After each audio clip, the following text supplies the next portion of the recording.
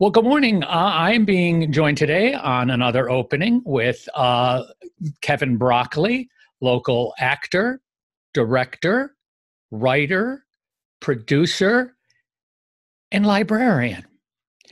And we're going to chat today around about things going on. Again, this is being recorded still during the coronavirus, and we're in various stages of opening. But anybody out there who's involved in the theater knows that that's still not happening. So anyway, good morning, Kevin. Hi, good morning. So again, obviously, right off the top, the issue of local theaters and that are not open yet are as Theater by the Sea, they early on canceled their season. Of course, it's a summer season, and so they had to make decisions early on to say we can't do it this year. The other local theaters that we all know, Your Theater Epic is not open now, and we'll talk about what your plans are. And GAM Theater is pushed their fall, winter, spring season starting in January. And I think the boldest move, of course, is by Trinity Repertory, who is going to do Christmas Carol. They're going to open with that. And that is, God bless them. But, they have to start that early, obviously, and probably start rehearsal soon, audition soon, rehearsal soon. And even if people are allowed, who's going to come? That's a big question, not only just what the state will allow, but who is going to come. It's an expensive production. It's a moneymaker. But so again, I applaud them. I hope that happens. Yeah. I mean, I think that if you're hearing from a theater right now that they are making plans, I wish them the best. I really don't see the point of making plans. We haven't been given any indication. We just heard from the governor that performing arts venues are going to start being discussed in terms of what's possible for reopening. But when this all started, you were seeing people say the fall, we'll do stuff in the fall. And my ears went up because I'm listening to the medical professionals and they're saying the fall is going to be worse than the summer. So I felt like people were making plans based on sort of what they would really love to see happen. One of my favorite expressions is from President Obama: hope is not a plan. You can hope and hope and hope all you want, but hope is not a plan. And I don't make plans based around hope. I make plans based around a medical expert has said it is safe to do X, Y, and Z. So even something like Christmas Carol, which I think they are going to maybe do it a little bit earlier, but not too much earlier, that might be possible. I think most smart people are looking at, January 2021 or February 2021 as sort of more of a safer date. But now you're hearing the medical professionals say, winter's not looking, and you can feel everybody cringe when they start to say that, like, oh, we're looking at winter. The reality is we as a country have not done a good job at containing this thing. We have done a terrible job at stopping the spread. We haven't finished the first wave. So everyone keeps saying there's going to be a second wave. We haven't ended wave one. And so I think that, every plan that people were making was based on the idea that we would get this under control.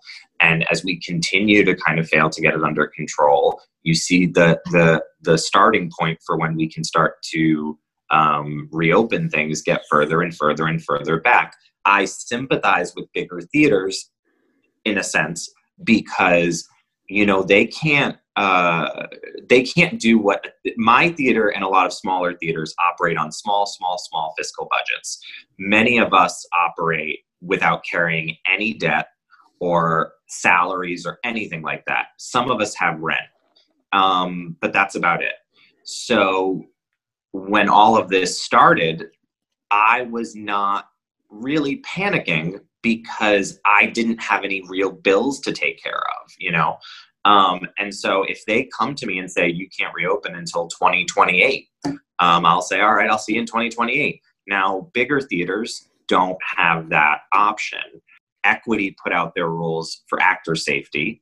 I find those rules to be sensible, but I also find them to be completely prohibitive. I do not understand how a theater can open with those rules. So the smaller theaters, which for a long time were non-equity, and that kind of meant that we were sort of looked at as lesser than. The reality is we are now your, Luke, we're your best hope, Obi-Wan, like we're going to be your first chance at seeing theater when all this is over. Now, that also puts a burden on us to act responsibly because we don't have a union coming down on us telling us what we can and can't do. So I think the bigger theaters right now are also kind of frustrated because by virtue of being bigger and more established, they also have to operate under a set of rules that I do not have to operate under. And it's very frustrating because if this were a race, it's the equivalent of giving me in theaters my size about an 8-month head start once this all gets going again. There was a point where when I was trying to ask for guidance about when I could reopen, I was told, well, you could reopen right now if you want. I mean, do we advise it? No.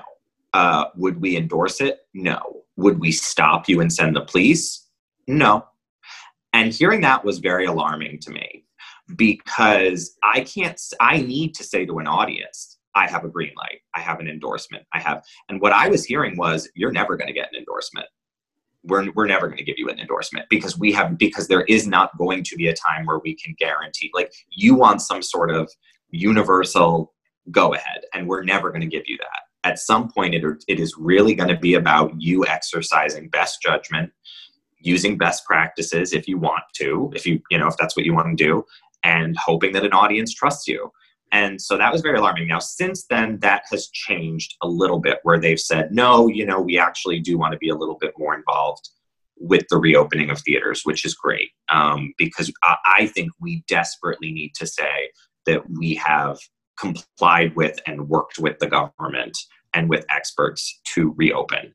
But, I think doing, dinner theater in Florida right now is like, why don't you just hire an execution squad to line you up against a wall and like just take you down that way? It is the stupidest thing I've ever heard in my life. I can't imagine what those actors are thinking. I can't imagine so I'm cool. I mean, where I'm at is I will sit out for as long as I need to sit out. I feel, and I really hope that all the other theaters my size feel that same way, provided they are financially able to do that.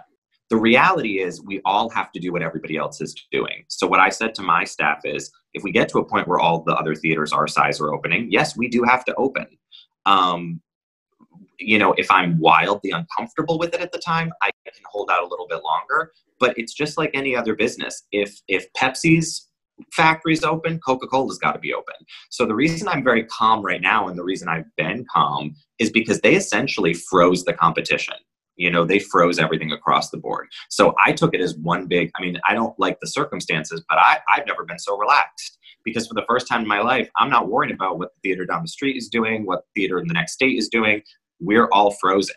And it's funny to me, I understand that, theaters need to pay their bills, but there's the little part of me that goes, but guys, aren't you so relaxed? Isn't this nice? We don't have to go to rehearsal. This is the first summer. I can't tell you the last summer I had where I wasn't working on a play, going to rehearsals every night. So, I'm not dying for the break to be over either. I do want theater to come back. I do understand though that there is an area before we get a vaccine, but after it is safe to a certain degree, that is going to be a gray area. And, but I will tell anyone who asks me, I don't feel comfortable. Are you doing X, Y, and Z? I will say, I will do everything under the sun they tell me to do. And if you are above a certain age or you have underlying health conditions, I really don't want you here. I don't want you putting yourself in that position. I don't. And what I will tell you is that people as a whole, the general public, does not use good decision making. Every time I hear on the news, what we really need to have happen is people need to use good judgment. I go, you might as well talk about you need pigs to write Hamlet, because there is the general public is terrible at making good decisions and having sound judgment. I am whatever the opposite of a Republican is in many ways, but the biggest way is I would regulate everything from the color the pencils on the table should be and everything. I am a huge regulation person because I have worked with the general public since I was 17. So you're talking about, almost 19 years. And I can tell you that if you do not limit them and give them boundaries, they will do everything wrong they can possibly do. And what we know about this virus is you don't need 20 people to get it wrong. You need one person to make a bad decision, and they can infect a room full of people. You know, when they say fall's going to be worse, they don't mean second wave. They know we're still in the first wave. What they mean is that this comfort that everybody takes in, it doesn't affect young people. It doesn't affect, knock on wood, it doesn't affect babies. Well, what it means is the virus gets smarter. And it starts to go, okay, well, these hosts, we're running out of hosts, we're in some of these places. So it mutates and it starts to, so this whole idea of, well, I'm able to put this out of my head, because it's like, well, yeah, they're not saying fall's going to be, the reason that polio came back worse is because it mutated and it sort of could affect more and more people. So it's, I was in March when you saw people saying, we're going to cancel this event, but we are going to bring it back in September. I went, where the hell are you getting? And it was funny because the logical thing to do, if you really had to do it, would be to cancel something in March and bring it back around July, at least in Rhode Island, when we've kind of gotten it. And instead they were bringing it back in like September. And I'm going, well, why are you moving to September? Well, that's when fall theater season. You have all these people who are still using the old way of doing things and trying to operate and trying to play by the rules pre-COVID. And it's interesting to see people who are not willing to let go of that. We tried very hard at Epic. We did postpone one show, and there is one show that we are still going to bring back when we can, but we canceled the entire rest of our season. I'm not rescheduling any of that. I'm not doing it because it's going to be this constant game of, musical chairs with your shows. So I don't know why these theaters don't just say, you know what, forget whatever we told you. Once we know what we're going to do, we will plan something new. And maybe 3 years down the line, we'll revisit, that show we said we were going to do before all this happened. Because otherwise you get in this vicious cycle of canceling, postponing, rescheduling, announcing a new show, canceling that show. I said to my staff, if I have to put out one more press release about changing plans, you might just literally throw me off a bridge. So we just got into this habit of saying, I'm not planning anything to a degree where it then needs to be announced if we cancel it. Everything that we have said we are going to do is small enough where if we cancel it, I don't think anyone's going to care, and I don't think anyone's going to need a press release about it. But everything else, we're not planning for it, because I cannot write another "things have changed" once again. I'm speaking with Kevin Broccoli, and who is a relaxed producer, artistic director of the Epic Theater. We want to now turn to one of your other hats and talk about writing. What I'd love to talk about is James Franco and Me. Mm-hmm. And the reason I want to talk about it is, first of all, it's a fascinating story of writing and a presentation, how the show is presented. And again, I wanted you to take us from the beginning, if you can, and also talk about the problem with Mr. Franco's attorneys. So tell us about a little bit about the play, why you chose him. It seems you could probably choose anybody that maybe people knew, or it could have been just totally a stranger. But yeah, I probably should have chose someone else. So he is someone who, when I think still to this day has a really fascinating career. It makes really fascinating choices. He ironically, I think for me, is an artist who has made every choice I would have made. Like he really enjoys dabbling in both high art and low art. He's in goofy frat boy movies, and then he does an adaptation of a William Faulkner novel, and then he's in like a thriller, and then he starred on General Hospital, which was my favorite soap opera. So it was this weird thing of, I think we all have an artist that we feel like has stolen our dream career were we to have one. And he was always kind of that person for me, even though we look very different. We would be cast in very different roles as an actor, but he pursued a lot of stuff that I would also. He wrote a short story collection. I've always wanted to do that. So I always kind of hated him for that. And, but I was fascinated by him because I just thought he made such like really weird, interesting choices. And I just started working on this play where I had never really written anything autobiographical. I had never put myself as a character into a play, and I had never written about real people. So I got this idea to kind of write about him. And I thought to myself, well, the problem with writing a play about James Franco is that very early on, it was clear he was going to be a really obnoxious character. And so then it became about, well, why would I keep hanging out with this person? I need to, and I went back to, I'm a big Meisner person, and I went to, which I was exposed to by my friend Julianne, who I love, but I went back to that old acting thing of, okay, you're in a room. Why can't you leave the room? How does the other person keep you in the room? And so I thought, well, what situation could we be in where I couldn't leave the room? And I stumbled upon the idea of, well, I guess if I was in a hospital, I guess if my loved one was in a hospital, I guess if I'm stuck there and he just refuses to leave. So I put my father in the hospital on his deathbed, and and then the whole play became about my relationship with my dad and my relationship as an artist and an actor and and it was just one of those really lovely things as a writer. You just kept stumbling into good stuff based on the situation that you picked. And through the course of writing the show, we did a workshop of it at my friend Kira Hawkridge, her theater company Out Loud did a new works night, and that was one of the plays presented, and it went over really well. And then it went in a drawer because it was so weird. It was such a weird show that I thought, who's going to want to see this? The producer in me kicked in and went, yeah, you wrote a good play, but nobody's going to want to see it. So it went in a drawer. And then I went to New York Fringe a few years ago with a play called American Strippers, which when we did it in Rhode Island was this big yes, you liked it. Yeah. It was this big controversy. I did like it. I'm sorry. I can't speak. No, I did see it. It was marvelous. Your gift for monologues is, anyway, but great. But here it was kind of looked at as being racy. So we took it to New York Fringe, and lo and behold, they went, this is the most PG thing we've ever seen. For New York Fringe, it was like a Disney movie. And so I would say that I was very proud of what we did at Fringe, but in terms of being Fringe at Fringe, we failed miserably. We were nothing. There was nothing about it that was Fringe. So we're on the train home, and me being competitive, I said, I'm coming back here, and I'm going to come back here, and I am going to out Fringe all of these people. And I said, so how do I do that? I said, well, everyone at Fringe had a concept, like a really out there concept, so that the work itself and the text and all that wasn't necessarily groundbreaking, but it was the concept. So I said, what would be really cool? I had a show at the time. It was, I don't know if you saw it, but it was called Total Strangers. And it was a female take on strangers on a train, which is one of my favorite sort of tropes. And I love the Hitchcock movie and all that.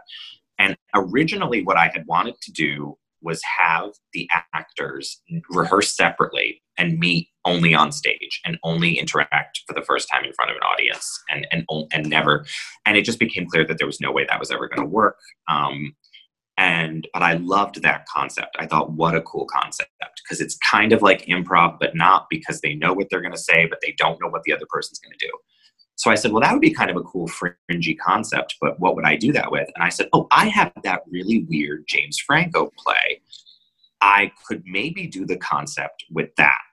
So I said, well, we'll try it out in Cranston. We'll see how it goes. And so I put out a call. I said, who wants to play James Franco? You're going to get a script. You're going to memorize the script, and you're not going to rehearse it. You're going to show up the night of on stage, perform it with me, and then walk away. And I don't know what you're going to do. You don't know what I'm going to do. And we're going to go from there. And by the way, this script was not written for this concept, so I don't know if it's going to work.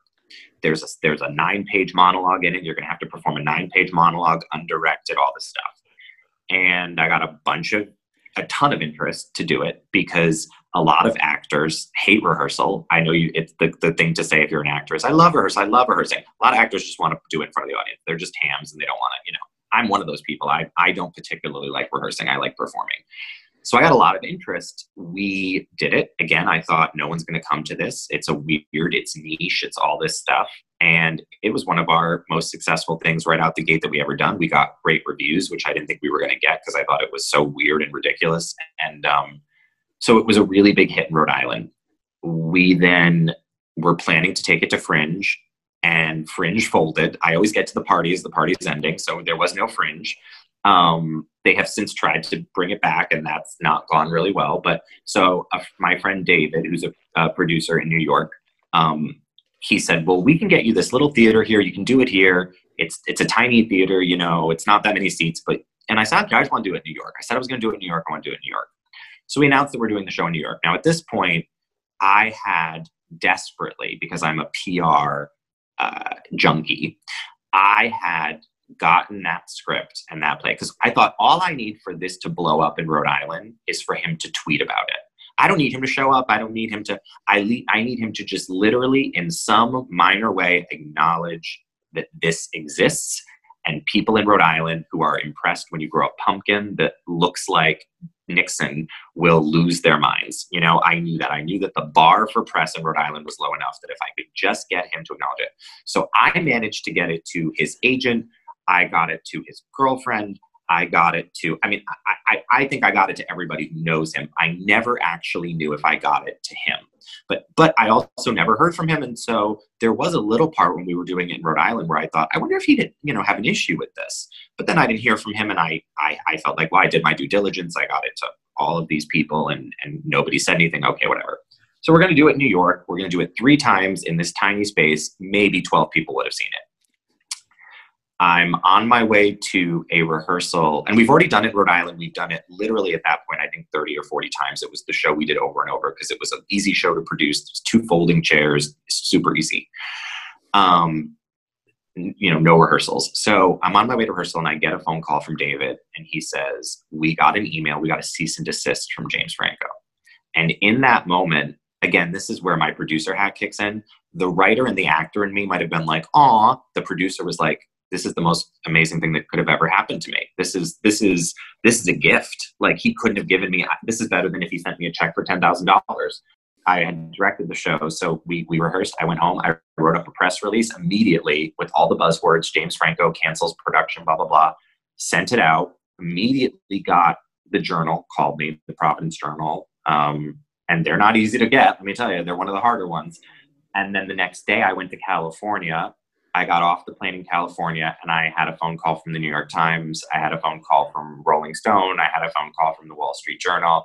And I was supposed to be on vacation. And I looked at my poor boyfriend and I went, I don't know what vacation's about to look like, but it might not be the vacation that you.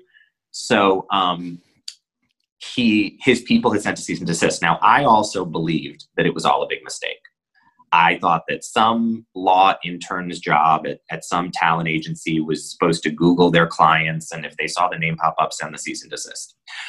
So I thought that, you know, oh, this is great, because what's going to happen is he's going to see the bad publicity. He's going to go, oh my God, I don't want that bad publicity. He's going to say, no, I love the show. I want him to do the show, maybe. And then I thought we might actually get him to show up. I really thought that, because I thought he's now going to have to repair the damage that he's done. He might actually agree to come see the show or whatever. So I was thinking like Cinderella fairy tale. But I did have a lawyer offer to, represent me for all of this. And when I started talking that way, the lawyer said, I need to straighten you out about something right now. He is absolutely not going to do any of those things. This was not a mistake. He does not want the show to happen. And the only happy ending is you being allowed to do this show again. And what he's counting on is that because there's a 24-hour news cycle, that if he just doesn't say anything, this will become old news. The cease and desist letter will still be in place, and you will be blocked from ever performing that show again. And so we then entered this legal back and forth. And it was really tough because I had people online still thinking what I was thinking, which is, oh, he must not know about it. He must not know. If he knew, he would come and perform it with you and you take it to Broadway and win it. And I finally had to snap back at some people and say, guys, this is not a fairy tale. This is not, ironically, I think he's presented very sympathetically in the show. I actually grew to like him as a character, whereas I had started writing it not liking him. And then I was sort of snapped back to the reality of, oh, he's actually not very nice, you know? We fought and fought and fought. We went back and forth.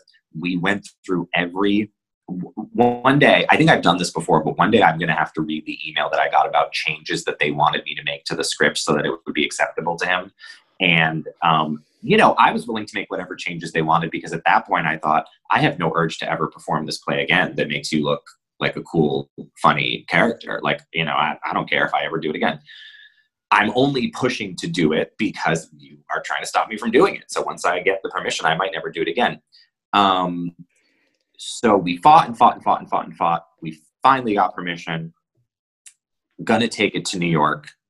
And the week before we go to take it to New York, allegations surface that he is a predator, which it had kind of already been out there that was a possibility, but it wasn't really amplified that much. And in my mind, I'm writing this show and he's an asshole and I know he's an asshole. So, and then he ends up looking very likable in the play. So we take the show to New York and I go, I don't even know if I want to do the show now because, and it was a great lesson to me that you cannot write a play about anybody where you devote that much energy to them and not have them come out looking good. It's impossible. We talk about anti-heroes. We talk about if you put someone on stage as character for that amount of time and that much focus, they come away looking good. I firmly believe that. There is no way to, unless you're having them murder whole villages, they're going to come away looking good. So we did the show and we did the week in New York. It was a very strange week. And then I loved the concept so much that I wrote another play with the same concept, but not the characters. And this is actually the first time I've talked about it because every so often someone will ask me to talk about it. And I've said since we did it in New York, when we finished it in New York, I said, I'm never doing this play again. I'm never talking about this play again. I don't particularly want to act in it ever again. And it's not even because it's a bad memory, but I never wanted to be that guy who did something and it got a lot of attention and he milks it for the next 27 years. So even,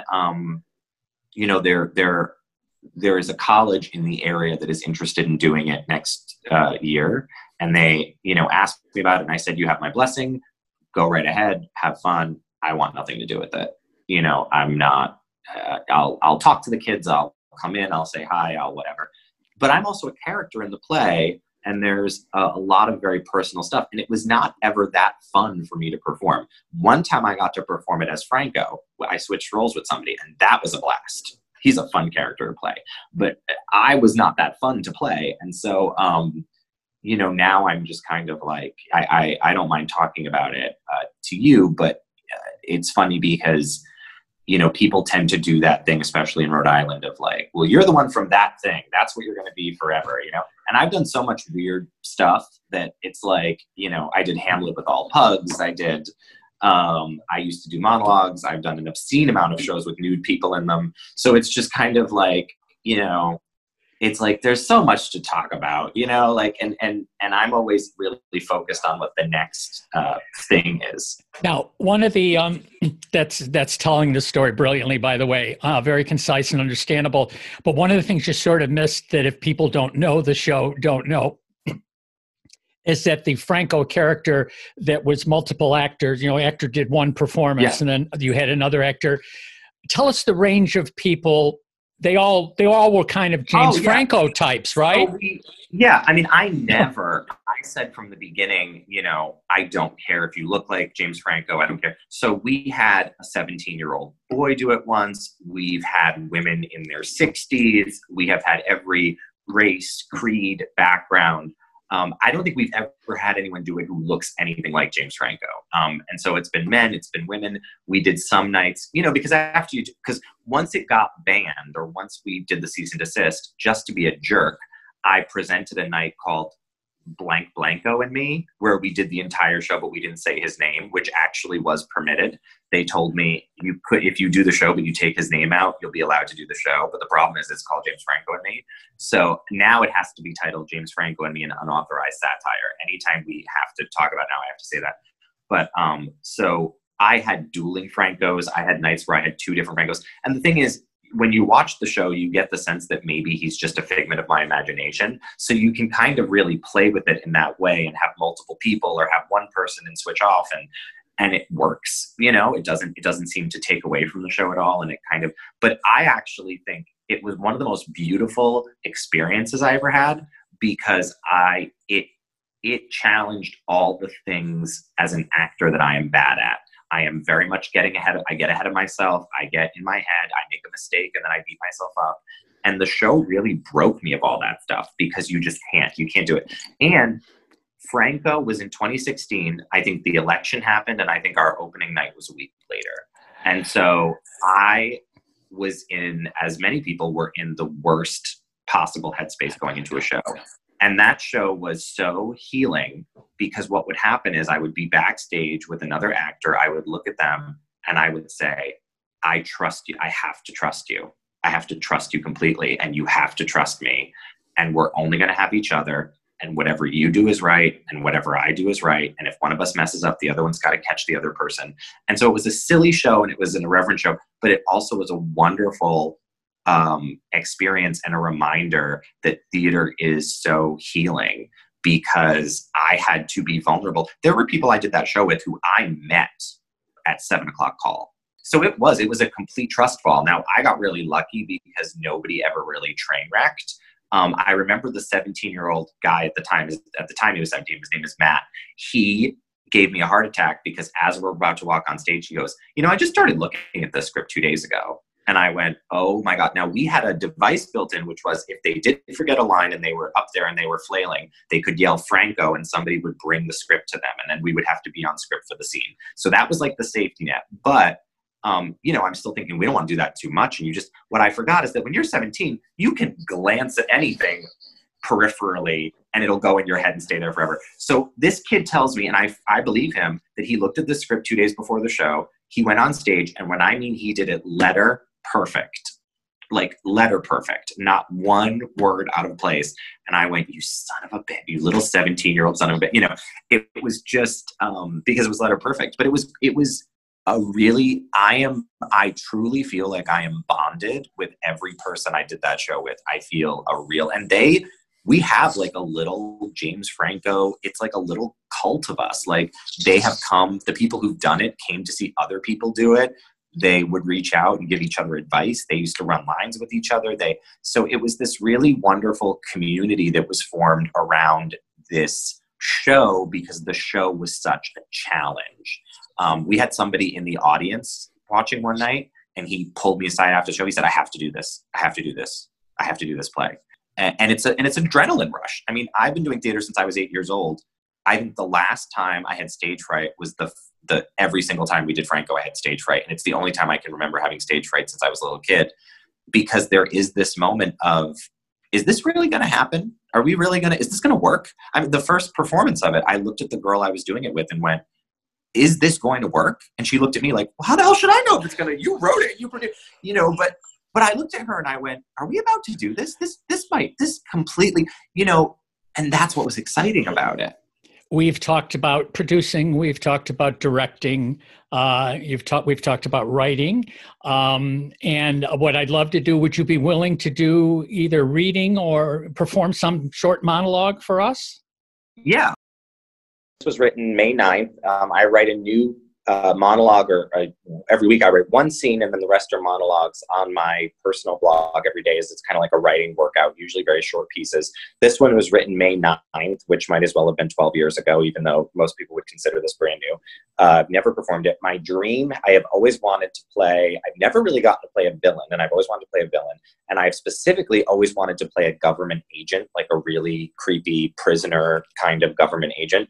And so if anyone wants to cast me, I keep writing these pieces so this piece was, I always gravitate towards that. So I had the title first and then it ended up being that kind of character, which you'll hear. So the title is, We Don't Have to Tell You Where Your Husband Is. I will dive right in. So this is, we don't have to tell you where your husband is. We don't have to tell you where your husband is. Let's get that straight. Let's make sure we're very much on the same page about that. We do not have to give you any information regarding the whereabouts of your husband. We don't have to even tell you whether or not he's alive. We don't have to tell you anything. And you can make demands, but your demands are something you have been told your whole life you are entitled to make. You are entitled to make demands. That's what you believe, right? Because up until now, when you've done it, it's worked. And it's not going to work anymore.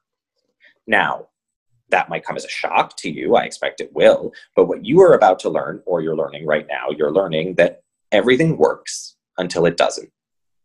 And a responsible person, when they have a child, the way your parents had you, should teach that child that they shouldn't expect anything to work forever.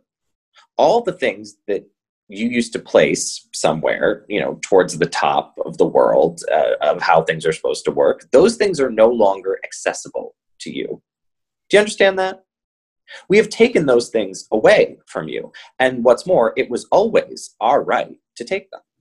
They were not yours. They were something we let you have so you felt better and so you didn't walk through this world crying all the time. Not because we care if you feel bad, but because we hate the sound of crying. And just like we've taken your resources, we have also taken your husband. Do you understand that? Do you understand what I'm saying? We do not have to tell you where he is or why we took him. And if it wasn't already obvious, let's just point out that we have no obligation to give him back. He, like you, owns nothing. He, like you, has access to nothing. He, like you, has been allowed to breathe and exist for as long as we felt he should be allowed to do so. That's how it boils down. We will tell you what we're about to tell you because we feel like telling it to you, but we do not have to. Just let's be very clear about that. We don't have to. Now, we can begin our conversation now that we all know how this is going to go.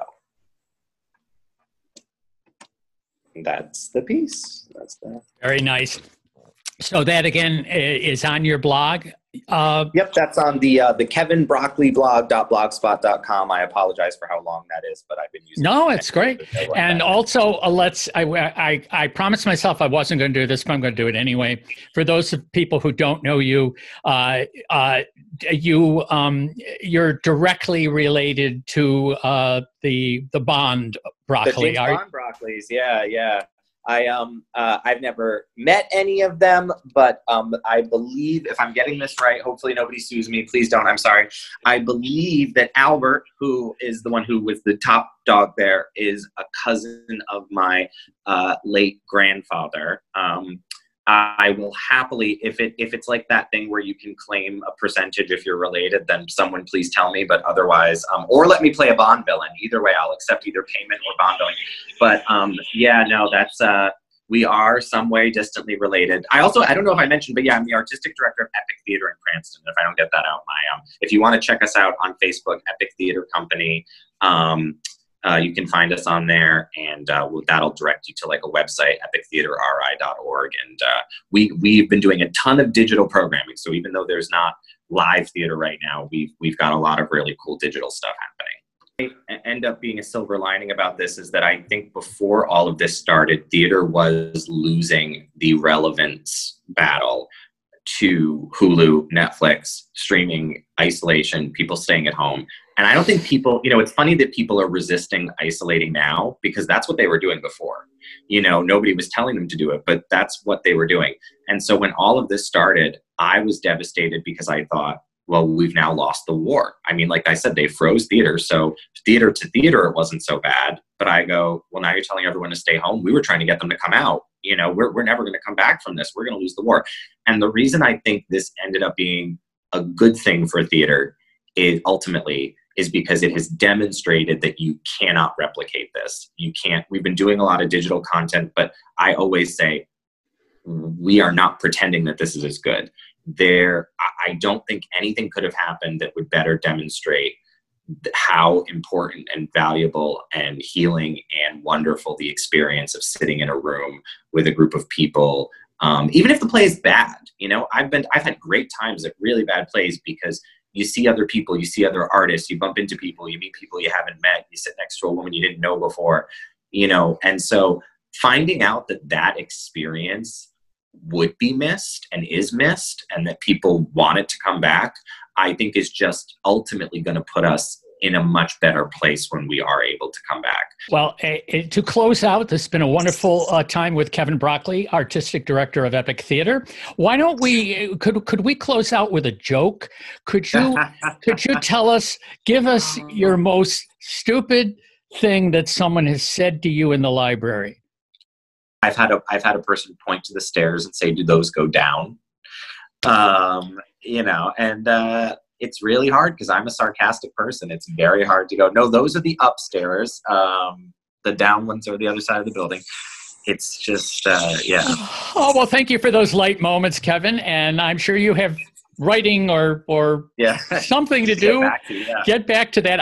This has been great. And like I said, I'll send a direct link to you, and hopefully you'll post it, and other people will post it. And yeah. Well, thank you so much. You're welcome. Day. Welcome. Again, we'll keep our fingers crossed. I'll keep watching Facebook and coming to your theater site, and hopefully we're going to have good news soon. All right. Thank you so much. Thanks a lot. Take care now. And before I bid you happy trails, let me ask if you'd be so kind as to follow me on Twitter. Send me your comments if you have any suggestions, or if you'd like to volunteer for a future podcast, that'd be wonderful. So you can find me on Twitter at Jim Sulanowski. That's Jim, last name Sulanowski. Until next time.